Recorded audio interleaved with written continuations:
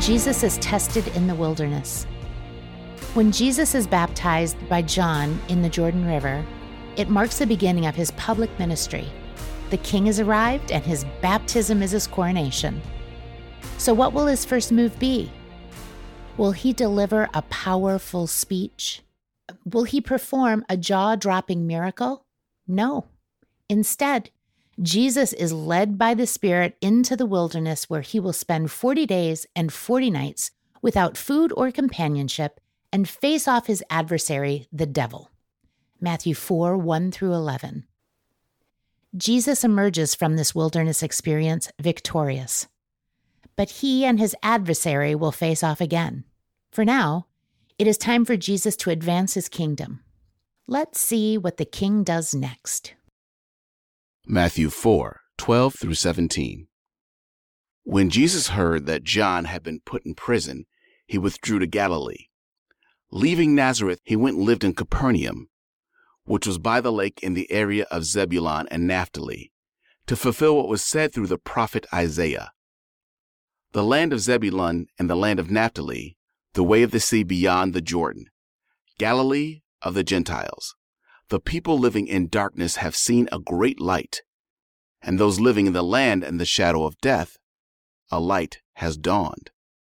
From that time on, Jesus began to preach, "Repent, for the kingdom of heaven has come near." The kingdom of God. When Jesus emerges from the wilderness, he learns that John the Baptist has been imprisoned. The end of John's public ministry launches Jesus into the spotlight, and he picks up where John left off, preaching the same message: repent, for the kingdom of heaven has come near.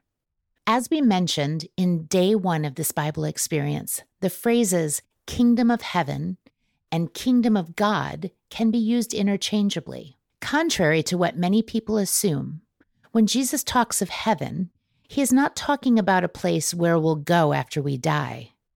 He is telling us that a new age has dawned, and with it a new way of living. An eternal quality of life is available to us right now. What does it mean to live in the kingdom of God?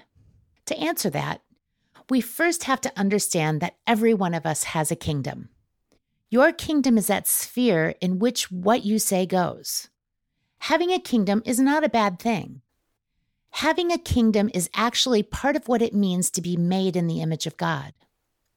For God, too, has a kingdom. His kingdom is the sphere in which things go the way God wants them to go. In his kingdom, everything that happens is his will and meets with his delight. In God's kingdom, there is peace, joy, freedom. His kingdom is full of love, purpose, and meaning. His kingdom is heaven.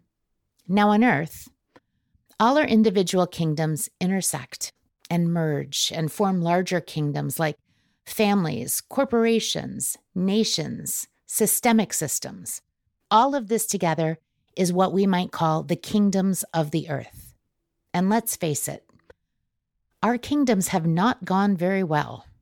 Our kingdoms have resulted in violence, poverty, corruption, and oppression. This is ultimately the human condition, a collection of broken and corrupt kingdoms.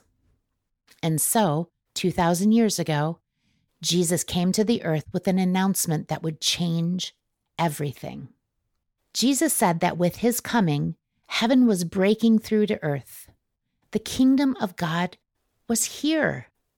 This good news meant that there was now a new way, a better way of living in this world, a way of peace, joy, and freedom, a way full of love, purpose, and meaning that can be lived out in our neighborhoods, workplaces, and families. We don't have to wait until after we die to experience heaven. The kingdom of God has come near. So what does it mean to live in the kingdom of God? It means surrendering our own kingdoms to God's kingdom. It means aligning our will with God's will. It means declaring our allegiance to the King and choosing to live in the ways of his kingdom. One day Jesus will return, and everything that is not aligned with the kingdom of God will pass away. But for now, Jesus invites us to join him in bringing heaven to earth. He invites us to follow him. And as we'll see tomorrow, Jesus' invitation presents a choice that every one of us has to make. Reflection questions. Where in your own life and in the world do you see evidence of the kingdom of heaven breaking through? Where in your own life and in the world do you see the kingdoms of this earth still reigning?